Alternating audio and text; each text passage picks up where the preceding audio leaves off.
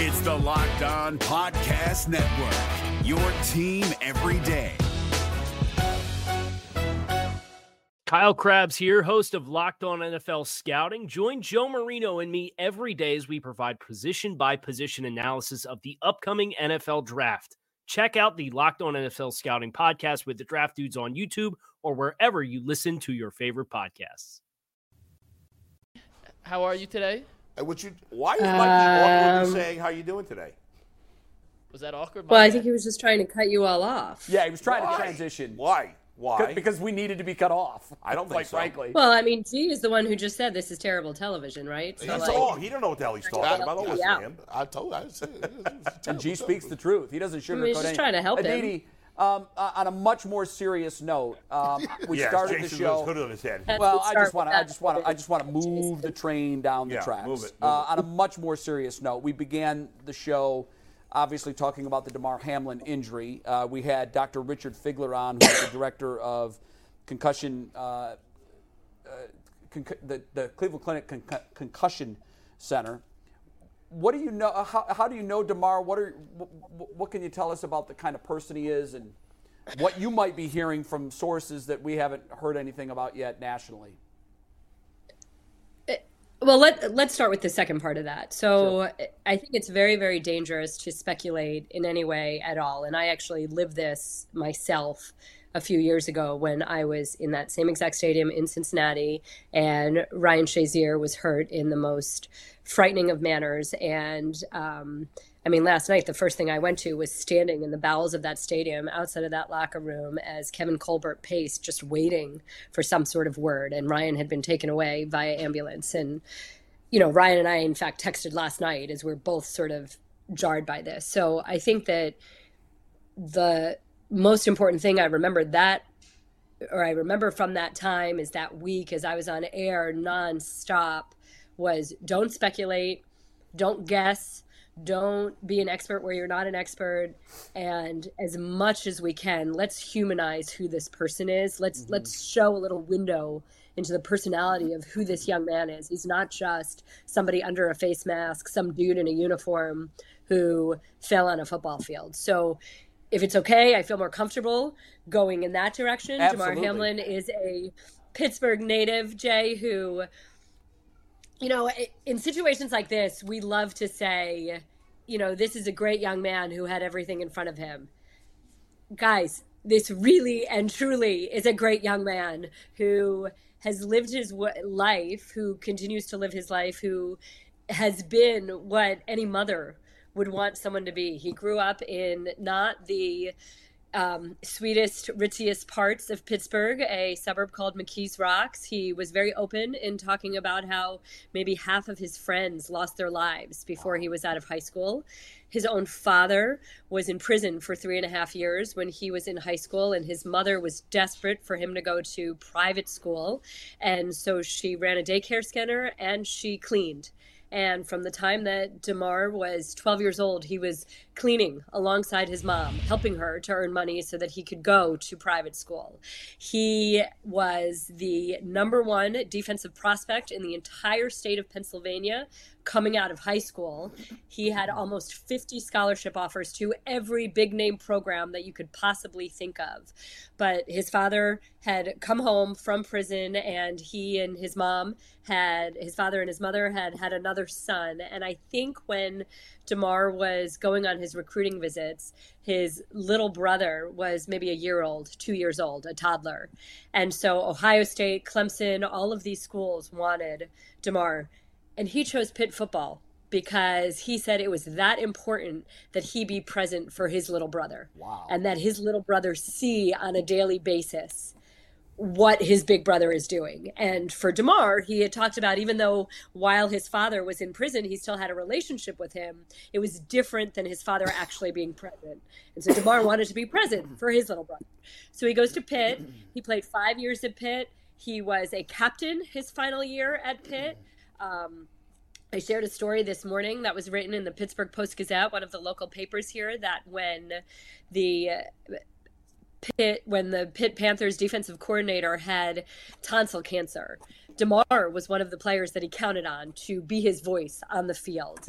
Damar and Miles Sanders and 2 other local Pittsburgh high schoolers who have gone on to play in the NFL for the last 2 years have run a football camp, a free football camp for 300 kids on the south side of Pittsburgh. No admission, no price. 300 kids go to this camp for free. I'm telling you all of this because Damar is not just a football player. He is not just a member of the Buffalo Bills who had something unbelievably frightening happen. This is a young man who you should be rooting for regardless. And I'm getting a little emotional, and I hate to be emotional, but I think you all know that my son is a massive Bills fan. And, you know, this is one of those players that he actively roots for because my son also loves the Pitt Panthers, and this guy's a Pitt Panther. Yeah. And so go away from me for a minute so I can just wipe underneath my eyes. Here's an update. I know people have been following this. Hamlin was doing charity work, a toy drive. Right. And the goal was to raise $2,500. You see this? I actually saw another update just now. Apparently, Steve Becker says they've now raised almost $4 million for a toy drive where the goal was $2,500, and almost all of it has been done in the 15 hours or whatever. I think it was around 100,000 before the game. Guys, someone told me. Guys, last night I'm not trying to take credit for this. I don't know who was first. It doesn't matter who was first. But I know that last night I shared this. I hadn't seen it anywhere, so I shared it.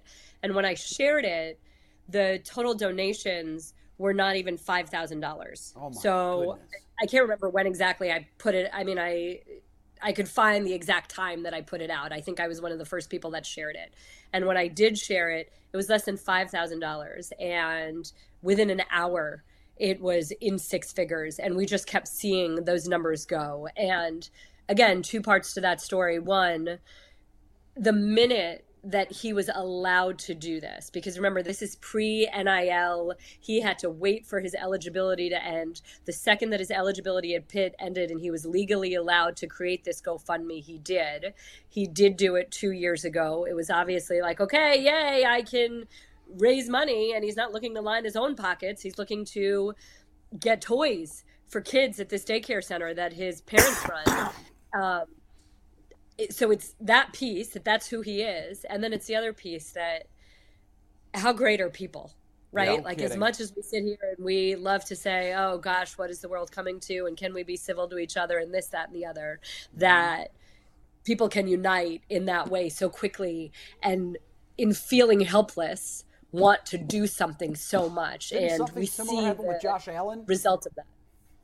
I'm sorry, go ahead. Didn't something, Aditi, similar happen with Josh Allen and his mother, and the Bills fans were donating 17? Well, Andy Dalton had Andy Dalton a few years ago, and Andy Dalton actually just donated $5,000 to the toy drive. Over 151,000 different people have donated.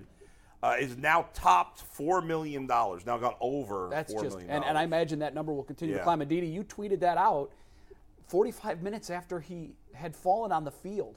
So in all likelihood, and I don't know who did it first, but obviously with your reach, your tweet, I'm sure has been retweeted thousands of times.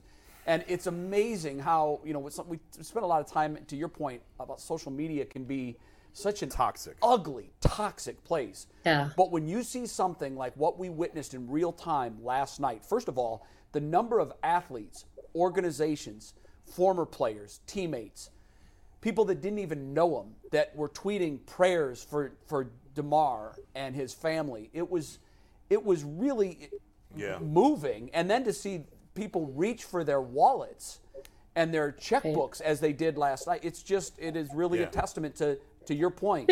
People are great. Because I think in this moment we all feel helpless, right? Mm-hmm. Like, what can we do? These men, these gladiators who go out there and entertain us every Sunday and Monday and Thursday and sometimes Saturday, who in the pursuit of doing a job in a profession also have all these ripples of dealing with are mocking the way that they play or extolling them or whatever it is. Mm-hmm. And this boils it all down.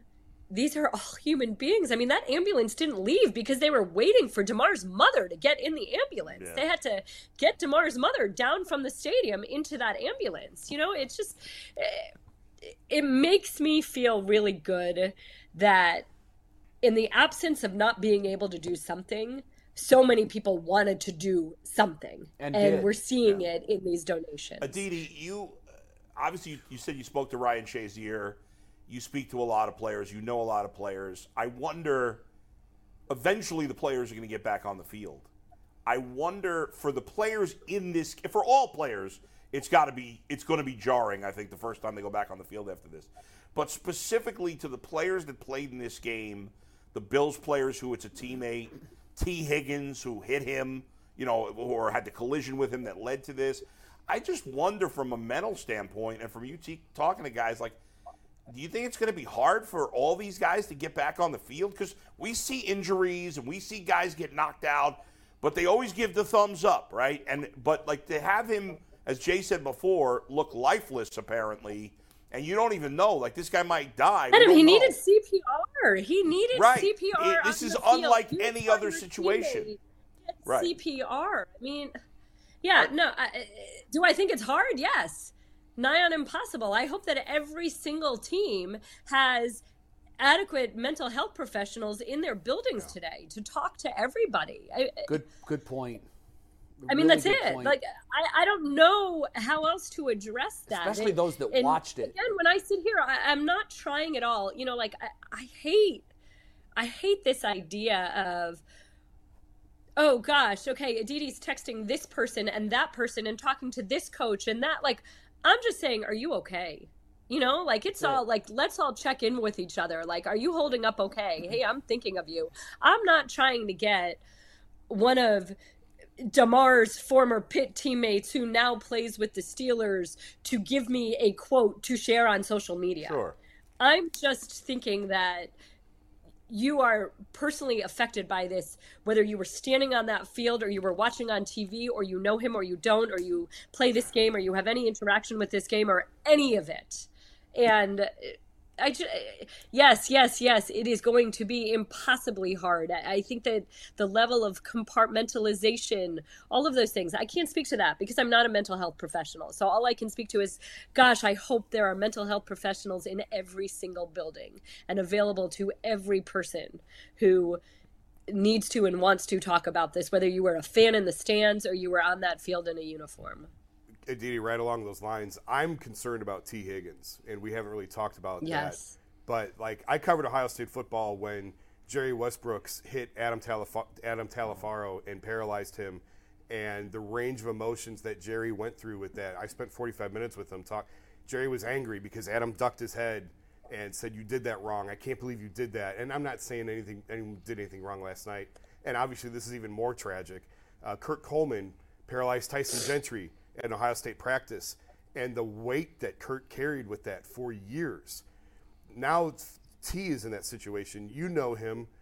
I don't know him at all. I just can't imagine what he's going through today.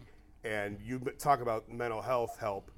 He's going to need it more than anyone, I think, is just you're going to feel responsible. I mean, all I can, and T did not do anything wrong, and T is not culpable, and anybody who is saying his name he's another wonderful, wonderful, wonderful young man. All I can think about is that image. Someone posted a photo going back to the whole, you know, social media, yes, can be bad, but yes, can also be great. Posted a photo of T walking out with his mother, and they had their arms around each other, and thank goodness there is that support there. Yeah. Aditi, I know you know Ryan Clark from your days of covering the Steelers. He was really one of the main voices that we were getting our information from last night as he joined Scott Van Pelt after the broadcast had thrown it back to the studio. I thought Ryan did a marvelous job, but he said one thing that really moved me, and I reached out to Ryan, and we had a brief conversation about his comment, and I want to get your reaction to it because you've covered these men, you know these people, in some cases almost boys, 24 years old. Well, I think back to when I was 24.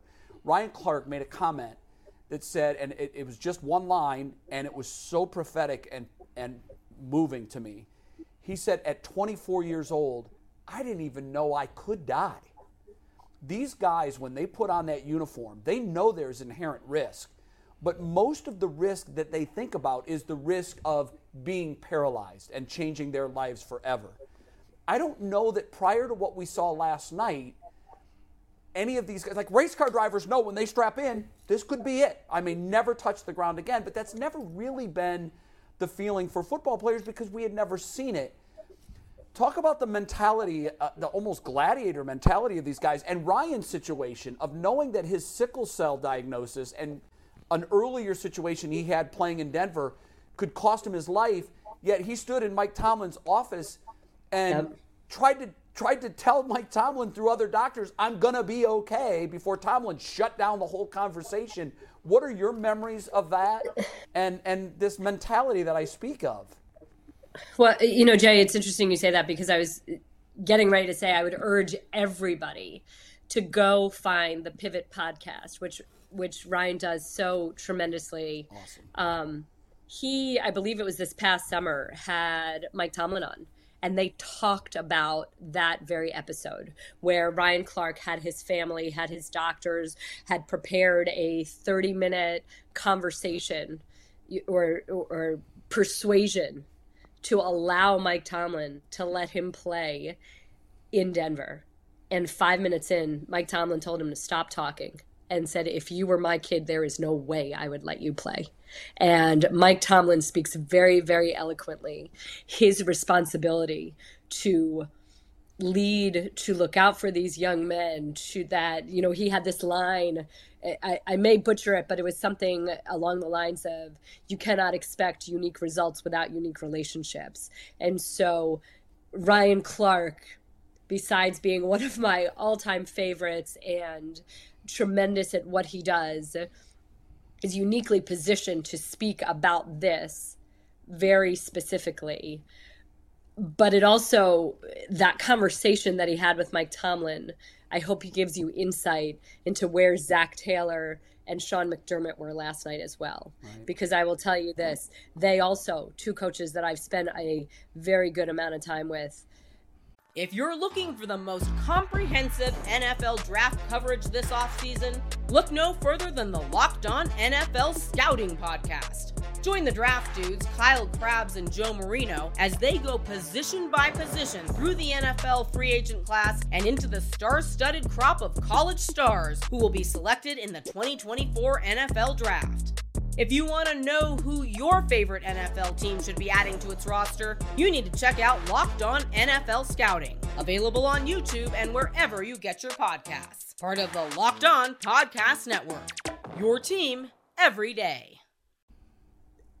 Men first, coaches second. Fathers first, coaches second. Right. People who care about their players first, coaches second. All of those things. And the way that they together discussed this, and there was no conversation about we need this game for seeding, but this is an important game, or this is the biggest Monday Night Football matchup ever, that it was all about the men that they are charged with guiding and leading and protecting and looking out for. There's so much more to this than a game. I think Troy Vincent showed great leadership. I think it was Troy Vincent that said this morning, what these two coaches did last night was lead. Mm-hmm. And Aditi, it's my hope that and there'll be plenty of time to dissect the minutia of the timeline of what was going on. We know about the Joe Buck comment that the players have been told, take 5 minutes and gather your thoughts, and then we're going to play football. And that just seems patently absurd. It seemed absurd at the time. To me, on the outside looking in, and there may be a lot of stuff that I'm sure there is a lot of stuff I don't know, but to me it felt like those that were leading last night were Taylor and McDermott, because I believe that they were I think, Bull, you pointed out that Taylor came across the field, had a conversation with McDermott, and it looked like through the prism that we had that these were the two men saying, no, we're not going to do this. Yeah. We're not going to do this. And I hope we don't find out that the league was pushing the product, let's get this thing on the road, the show must go on, because this was unprecedented. This wasn't a player that was carted off with a thumbs up. This was a player laying motionless and lifeless without a heartbeat on the field. And when I saw the cutaway of Josh Allen, I immediately said, I think this young man's in a fight for his life, and there is no way you can ask these other 100 men to go back out there and play this game.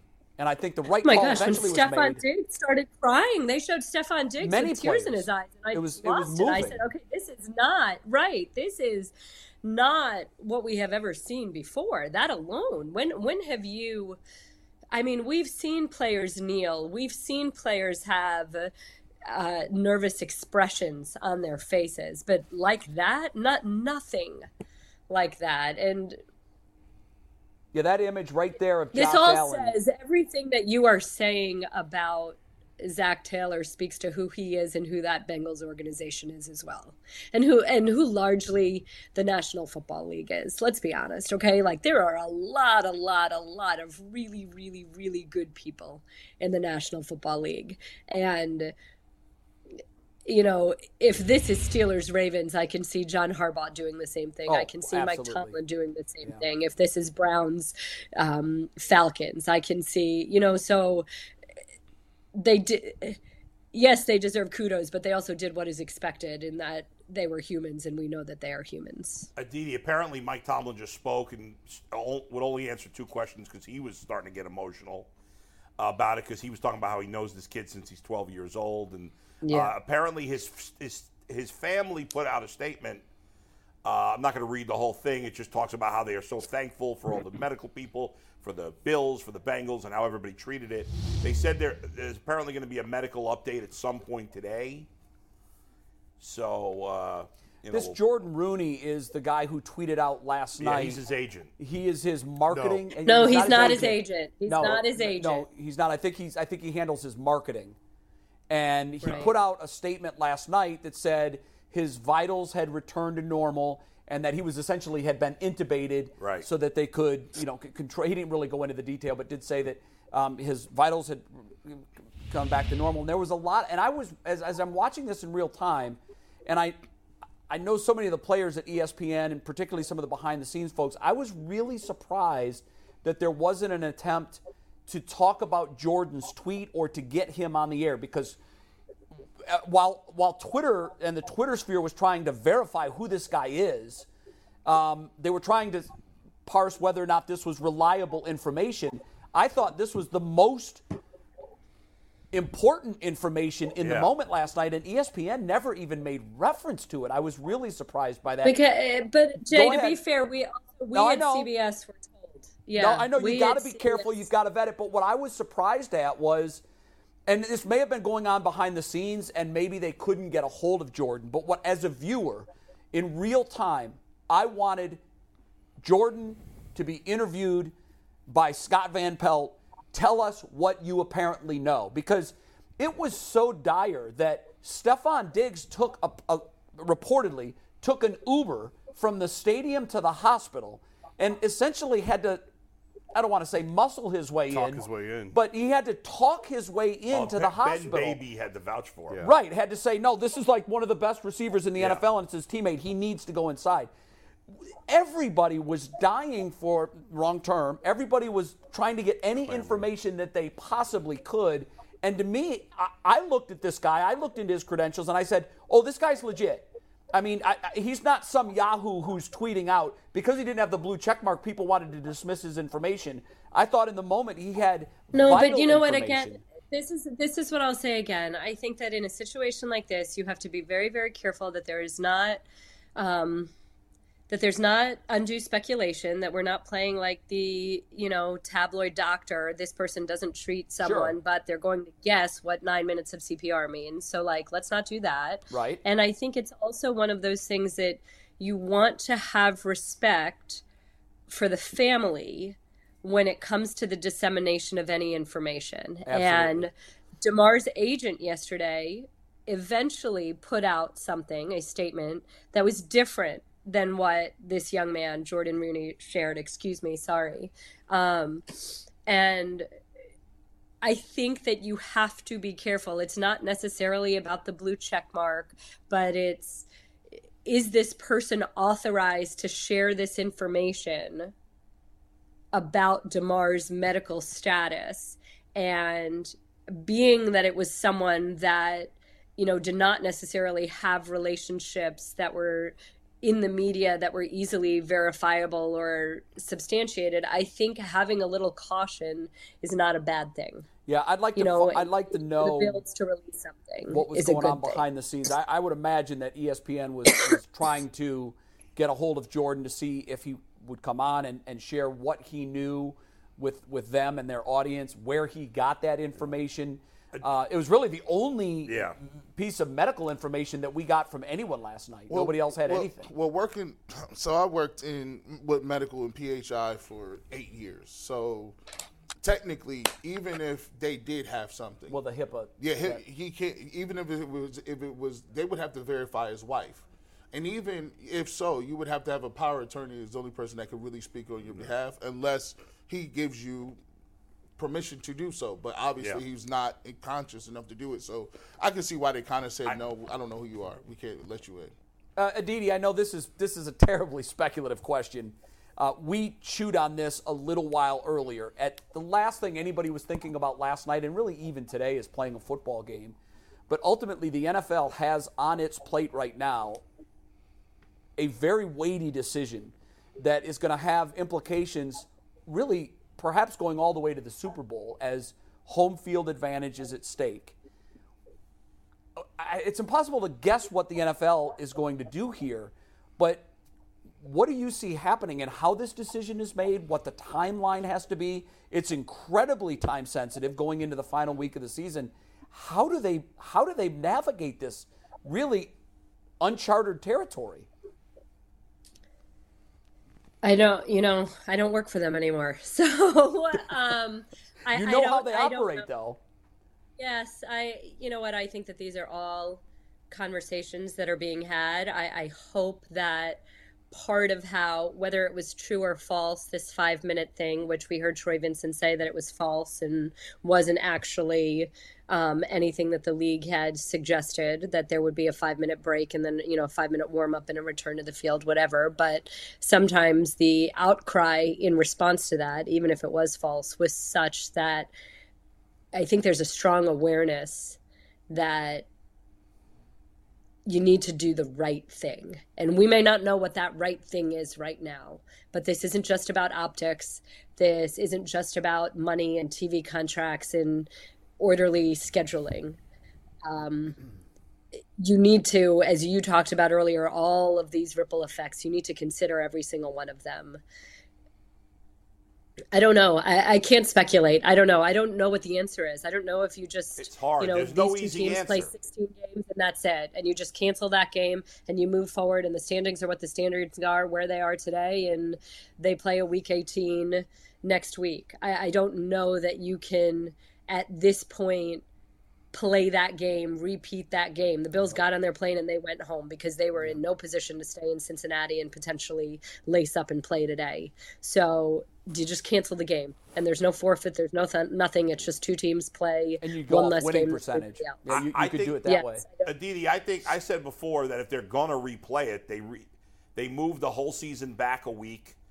Next weekend, they just play Bills-Bengals, assuming he's okay by then. I think if he's not, then I don't know. But if he's recovering, I think you push the whole season back a week, except for the Super Bowl, because you have 1 week instead of 2, and you play just Bengals-Bills next weekend, and then play the final week the week after and push everything back. You think there's any chance they would do that? I think that's the only thing that makes sense if you're going to play the game. I don't, Adam, I don't know. I will say this, after covering this league for 15 years and not having ever witnessed anything even remotely close to this, it's impossible. Is it smart to put these young men back on a football field in 4 days, in 5 days? I just don't, I don't think it's like the University of Virginia. I don't think they just end the season, or don't play. But I don't know what the answer is. I really don't. I have no idea. It's a tough one. And I don't envy them because it's going back there. And again, I'll use this again, and only because it's a personal experience. I remember when Ryan Shazier went back to Cincinnati for the first time. after he was hurt and walked on that field. I just I don't know if the Bills can be psychologically ready to go back to Cincinnati right now in, again, 4 days. I don't want to speculate. I'm sorry. Yeah. I wish that I had some good answers for you. I wish I had something concrete. Yes. But again, this is why they make those decisions. And you know what? There are a lot of smart people there at the National Football League, smart people within these organizations. And I am having faith that they are considering any and all angles, that this is not just about money and cleanliness and a schedule and fairness. And I'll tell you this, I'll give you one piece of speculation. If they don't play, and if there are two teams that play one fewer game, there's not going to be one coach out there that complains that that's a competitive disadvantage or advantage or unfair ground. Right. No, I mean, not even the Chiefs, who are in a situation, obviously, where it could cost them home field advantage. We don't know Cincinnati, Buffalo. All these teams are in the mix. Yeah. I think no matter what the league does, there's going to be criticism because that's just the way it is. It's almost like, right. not in scope, but when they were making the Deshaun Watson decision and all of that was going on, everybody knew that it doesn't matter. You're not going to win. That you can't win this PR battle. Right. Yeah. I know the league, and you know this, Aditi, oftentimes they put their finger in the air and they sort of test which way the wind is blowing. Which way is the wind blowing? Before they make these decisions, and that's always been one of my criticism of the league. I hate the notion that you make decisions based off polls, based off public opinion. Do the right thing, and you know what that is. Jay, that's what I was saying to you earlier, that if we are thinking about the way the wind was blowing, it's pretty darn uniform. Yeah, they can't miss this one. I mean, what happened to, who was it? It was Skip Bayless, right? Yeah. Right yesterday? Skip Bayless, who got completely, not that I want to give any extra attention to any of this, but ripped in every which way for his take on continuing to play the game. So, if it is something where is public opinion right now, public opinion is that the single most important thing right now is the mental health of these men. Well said. Thanks, Aditi. Aditi, I know this was tough for you. We adore you. Thank you so much for coming on and sharing your thoughts on what I know is a very, very difficult afternoon for you. Thank you, Aditi. No, my pleasure. Thank you for giving me the opportunity to share a bit about Damar with everyone. And we can talk about the Browns-Steelers Thursday. Yeah. Plenty of time for that. Yep. Aditi, thanks. Appreciate it's hard. The only thing I would say before G is that you say we should do the right thing. I don't know what the right thing is. Obviously, the right thing last night was to not play. You know what I think But happens? going forward, I'm not sure what the right thing is. It's just a guess. They're not going to finish the game. I don't think they will. They're just going to Because I think that's the right thing. Because Aditi made a point. Yes. Those men are going to be better equipped in 5 days to put their cleats on that turf again. I guess not. They're not. I mean, you just can't ask them to do that. You saw the looks on their faces. I think the right thing in this instance is very simple. The right thing is, to what she said, you use winning percentages instead of, because let's face it, a 17-game sample and a 16-game sample, is there that much difference? And even if the Chiefs end up being on the short end of this stick and fall to the 3 and have to play a first-round playoff game. This will benefit them. Well, it will if they go by off winning percentages. Yeah, well, what else would they do? I don't know what else they would do. I hope that's what Bills they do. Bills have the head-to-head. Bills beat the Chiefs, and I don't know. So that has to be factored in. You can't ask the Bills to go to the Chiefs and play a playoff game when they beat them head-to-head this year. And the Bengals beat the Chiefs. There's no great answer. No matter what scenario you pick, there's going to be punch holes in this argument. Are the Bills going to be? If the Bills, is it just that they can't play in Cincinnati from a mental standpoint, or they can't play? Period. I just don't think there's enough time for them to play. I don't either. I think time. This is time sensitive. Asking the other 30 teams to take that 18th week and just sit it out. I think that's. I think. What about the teams that were planning on resting their players and had a first-round bye? You're talking about a months of inactivity. Yeah, and something, there's a lot of logistics involved with NFL teams and the amount of hotels that you need. And Buffalo is probably already planning on going back after the game anyway. That's standard procedure. Yeah. After the game, you fly home. But the fact that they left and went took it out of the NFL's hands. Tells me they are not playing a game anytime soon. I agree with you. I think that I don't know if there was discussion between the league and the Bills, but I'm sure they had a flight that was chartered. They left shortly. They stayed at the stadium until just shortly after midnight, and then, as planned, took their chartered flight back to Buffalo. Yeah. I think when I read that early this morning, I said, "Oh, that takes the decision out of the league's hands." The players should decide what happens. I agree with you. Yeah. I one of the things I thought of last night when they were discussing what happens, and they made that what seems a patently absurd comment. Now they're going to go regroup for 5 minutes and stretch, and then they're going to play. I immediately thought, you go into both locker rooms, and on a show of hands, how many guys, and I can assure you that it would have been overwhelming on both sides. We're not playing this football game. And that's why I was glad that ultimately, however they got there, whether it was Taylor who initiated this whole thing, however they got there, they got to the right decision to not play a football game last night. And Roger Goodell's received a lot of criticism, and rightfully so, for a lot of this show must go on. But it's not like Roger was on the phone with somebody at the stadium going, get him ready, get him ready, yeah, get him suited we don't up. know that. We don't know that it happened, and we don't know that it didn't. Oh, I think it did, but no, I don't. Maybe not him personally. I mean, who knows how Joe Buck said that? It's standard procedure. He could have said the players were just warming up. based I know, on but standard that's procedure. what I want to know. I want to know where did Joe Buck get that comment? Was it a producer that heard from the league office? It could be one guy on the field going, okay, well now. Well, let's be clear. I will say this before you start, G. Bush, clear. quickly. There is constant communication between the league office and the broadcast partner. And I would not be surprised at all if there wasn't immediately an open line of communication between someone in Bristol and someone in Park Avenue offices where, and I'm not saying it was the commissioner, but I think early on when they kept taking one commercial break after another, it was apparent that a broadcast decision had to be made. Mm-hmm. Yeah. And I do believe, from working inside that bubble and seeing how that goes, there was absolutely an open line of communication between the league and the network as to what we're going to do here. I just don't believe that the league was never considering continuing the game. I'm going to keep it real. We in left field. I'm kind of hot right now, too. I'm kind of hot because we do this every freaking time something happened on this field. Everybody want to pivot and act like I done heard people talking about, just the mental health of the players. And, yeah, you could die. They don't even know they could die out here. We sit here and talk about this stuff every single time. Schedule remakes, how we going to make it up, what the league feels about it. I don't give a damn what the league feels about it. Keep it real. Why we don't talk about the stuff that matter?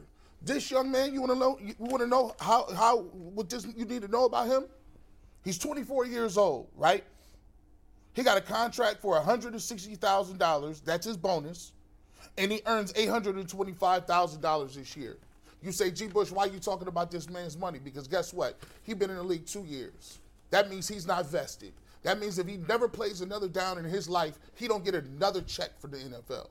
Let's be clear about this. You got to play 3 to 4 years before you even sniff a pension. So all this heartwarming and prayers and condolences don't do nothing for that boy's mom that got to go home, look at her son, and he might need extensive care for the rest of his life. And you know what the NFL will tell you? Well, we'll look out for the people like him. No, you won't. No, you won't. Let's talk about the disability policy for the NFL, right? They moved it from $22,000 a month to $4,000 in the last collective bargaining agreement. Did you know that the NFL has a private board that reviews all aspects with their doctors and with their neurologists and their specialists? They can deny benefits even if Social Security deems you to be permanently disabled. The league can come back and then say, the government is they're experts, but let's take it over so we don't pay anything out. Only 15% get approved by Social Security. The league says that number should be lower. Get that. 15% of the people who apply for disability in this country, I know, I was a disability expert. It's very low. I submitted over almost 250,000 applications in 1 year one time. I know. Since the CTE settlement, only 6.5% of the settlement has been paid, according to the admin's website. I looked it up yesterday. And 60% of the claims have a qualifying diagnosis but have not been paid. Let's talk about this. They're also moving the pension. And that pension, he got to make it to 55. He's 24.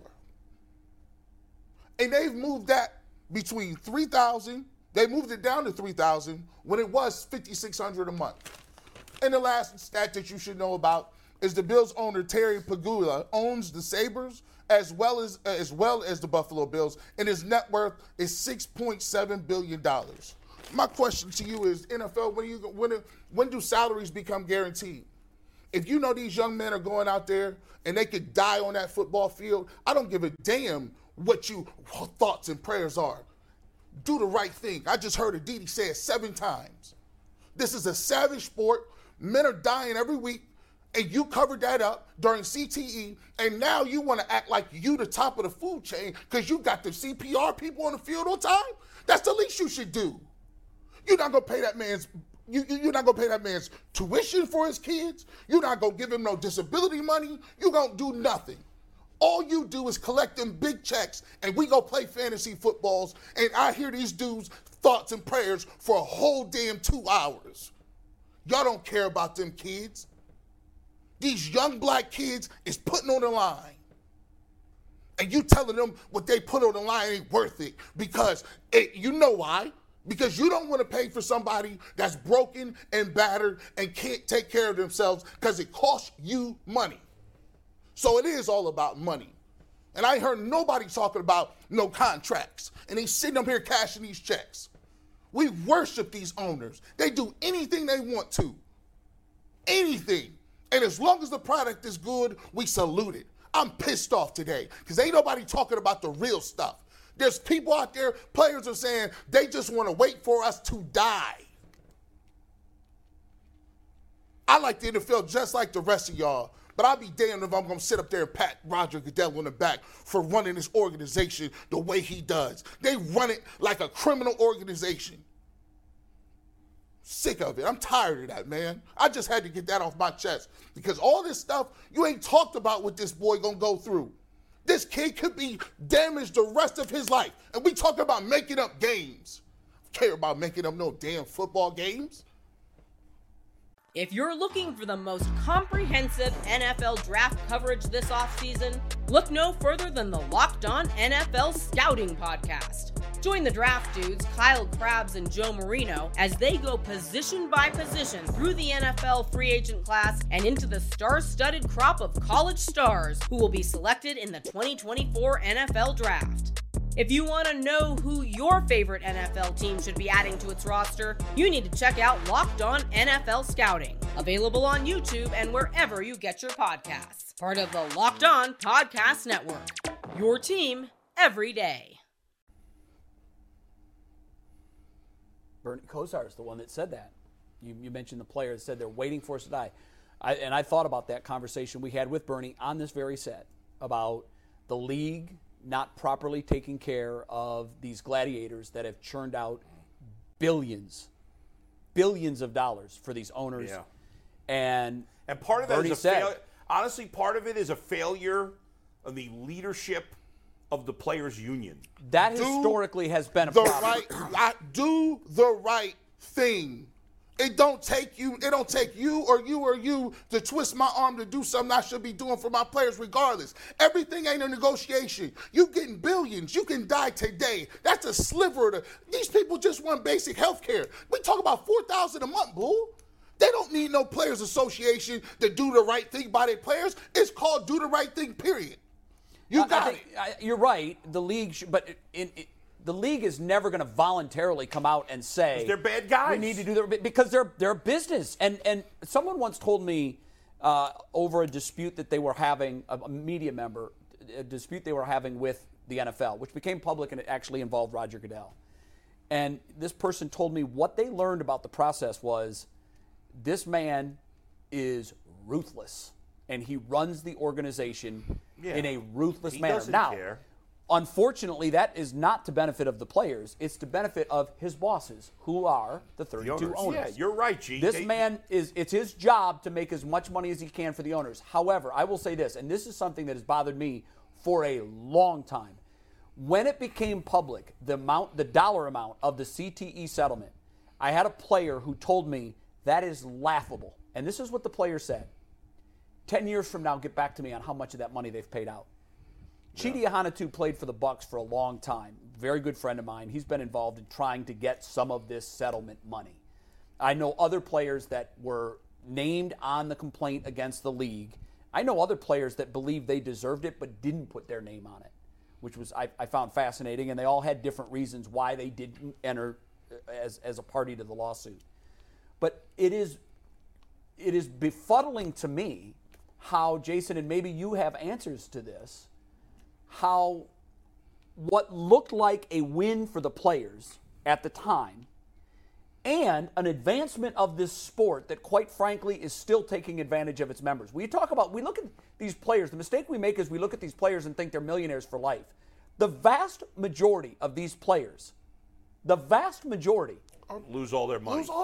There was a stat a number of years ago, Jason, I'm sure you're familiar with this. 75% of the players within 5 years of leaving the field are one of the following: either broke, incarcerated, divorced, or addicted. So I think we as fans, to your point, need to do a better job of holding the league accountable Billionaires for doing are never what held they accountable. But I know that, and that's what I hate. G's that right, because they do you're whatever right. they want. But it is beyond my recollection, or I can't get my arms around the notion that there was this blasted headline everywhere about this negotiated settlement between the league and the players, yet they're still sitting on the vast majority of that money, and the interest on the money they're sitting on has exceeded the amount that they've paid out. What did you say? They're actually using this as a slush fund. What did you say was the percentage that got 6.5% is paid out. 6.5%? Over 60% of the applications placed in have a diagnosis that says they should be getting paid. And they've already Well, the point that you made that I want to come back to is it's all in the fine print. The devil is in the detail. One of the things that the league wanted to take better control of was how we get to this diagnosis. And the league shouldn't The control league is that. using its own doctors. Yeah, Bernie that's Kosar ridiculous. has told me on a number of occasions.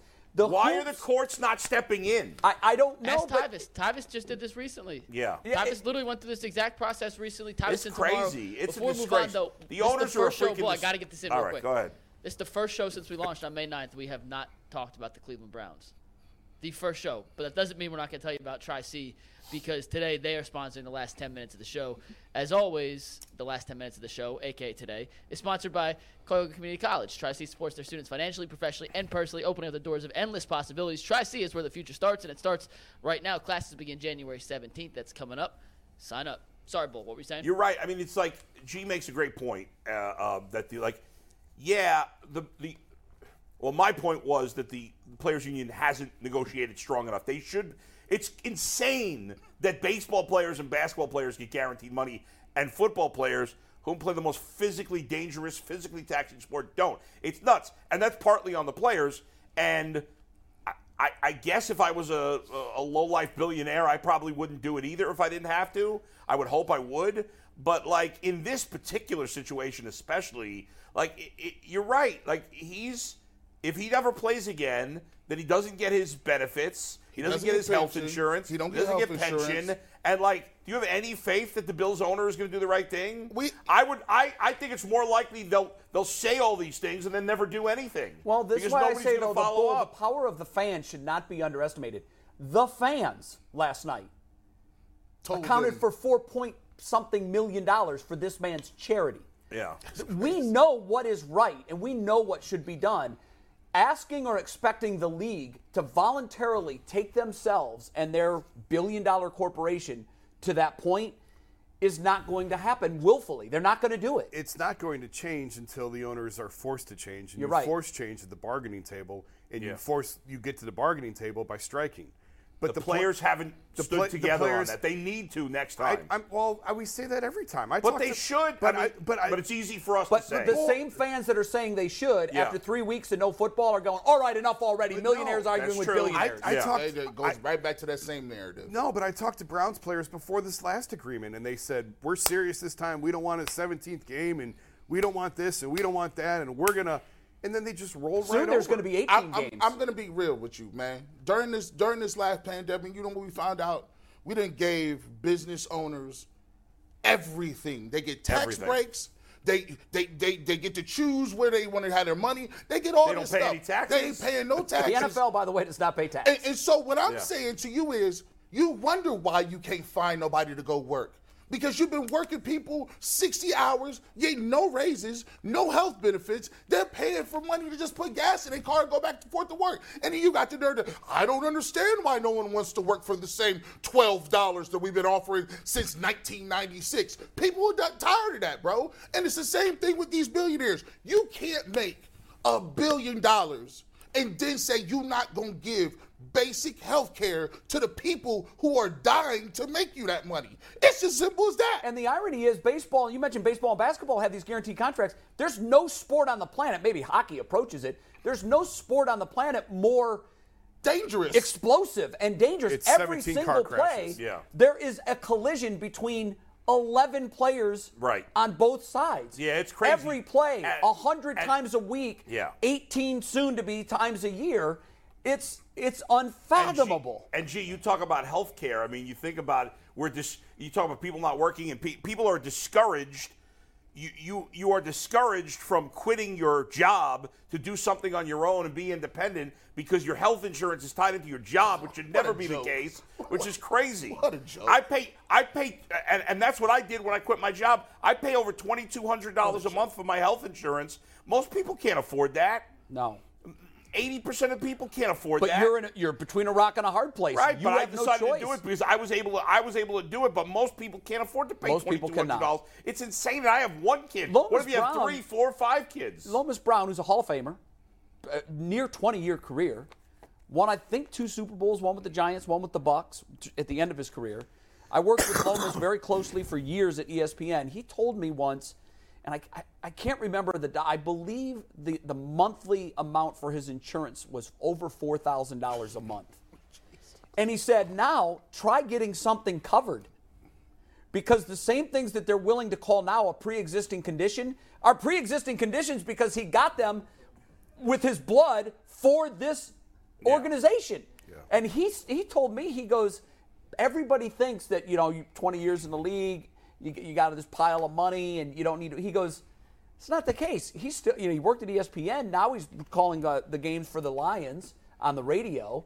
He's doing he's got other it better things. Still than most and people. He's got it better than 95% of the other players because he's a Hall of Famer. Right, and better than most people. It really is insane, and it's got to change, and it's up to the players. The fans can't get it changed. The owners aren't going to willfully do it. The players have to band together, and maybe this is the event. Maybe this is the cataclysmic event that they all rally around and they all come together and say, you know what? Enough is enough. Because his mama was cleaning floors to get him in college. Now you telling me she got to go back to cleaning floors because he need 24-hour care? Kind of crap. Go ahead, McNuggets. Let's hope he doesn't need 24-hour care. Let's hope he doesn't. All of that. But Bull, even if this player doesn't, we've learned that the risk is real. Of course. For every one of these players to be, if not in that situation where you're fighting for your life, situations like others that we've mentioned who have lost use of their limbs for their life. That's right. And can no longer pursue their dream as a career opportunity. And good point on the thoughts and prayers. I'm sick of the thoughts and prayers. Yeah, too many of those. That's meaningless. I want action from the NFL. No creative read here. I do have to mention that you can get 15% off on Built Bar at Built.com. Use promo code LOCKEDON15. They're full of protein and nutrition. No creative somber reader. It's just not the day to do that. We do have a couple internet comments real quick. Benjamin Sanders said he was at the Cavs game last night. After the second quarter, I said Spider would need 60 to win. Had no idea we'd see an all-time performance. Rocket Mortgage Fieldhouse was electric. Chris Boswell said come back from being down 20, stop it. Spider's the best. And then James Slade. Did anyone remember the late Detroit Lions receiver Chuck Hughes, who died in the field during a regular season game in 1971? I'm not familiar with that. So. I do not remember that, and I'd be interested to hear more about that because even I look at Adam Schefter as kind of a historian as much as he knows the league that has been the last 25 years since he's covered it. He didn't mention that. Wow. I've never heard of that. Not saying it hasn't happened.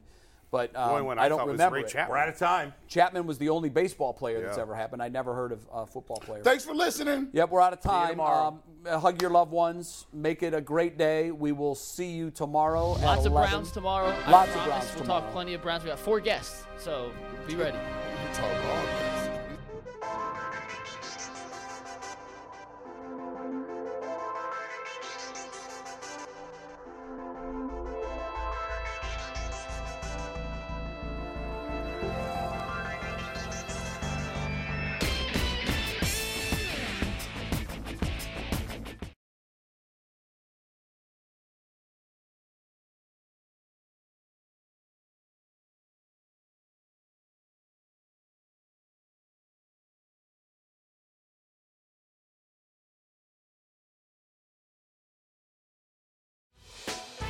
Hey, Prime members, you can listen to this Locked On podcast ad-free on Amazon Music. Download the Amazon Music app today.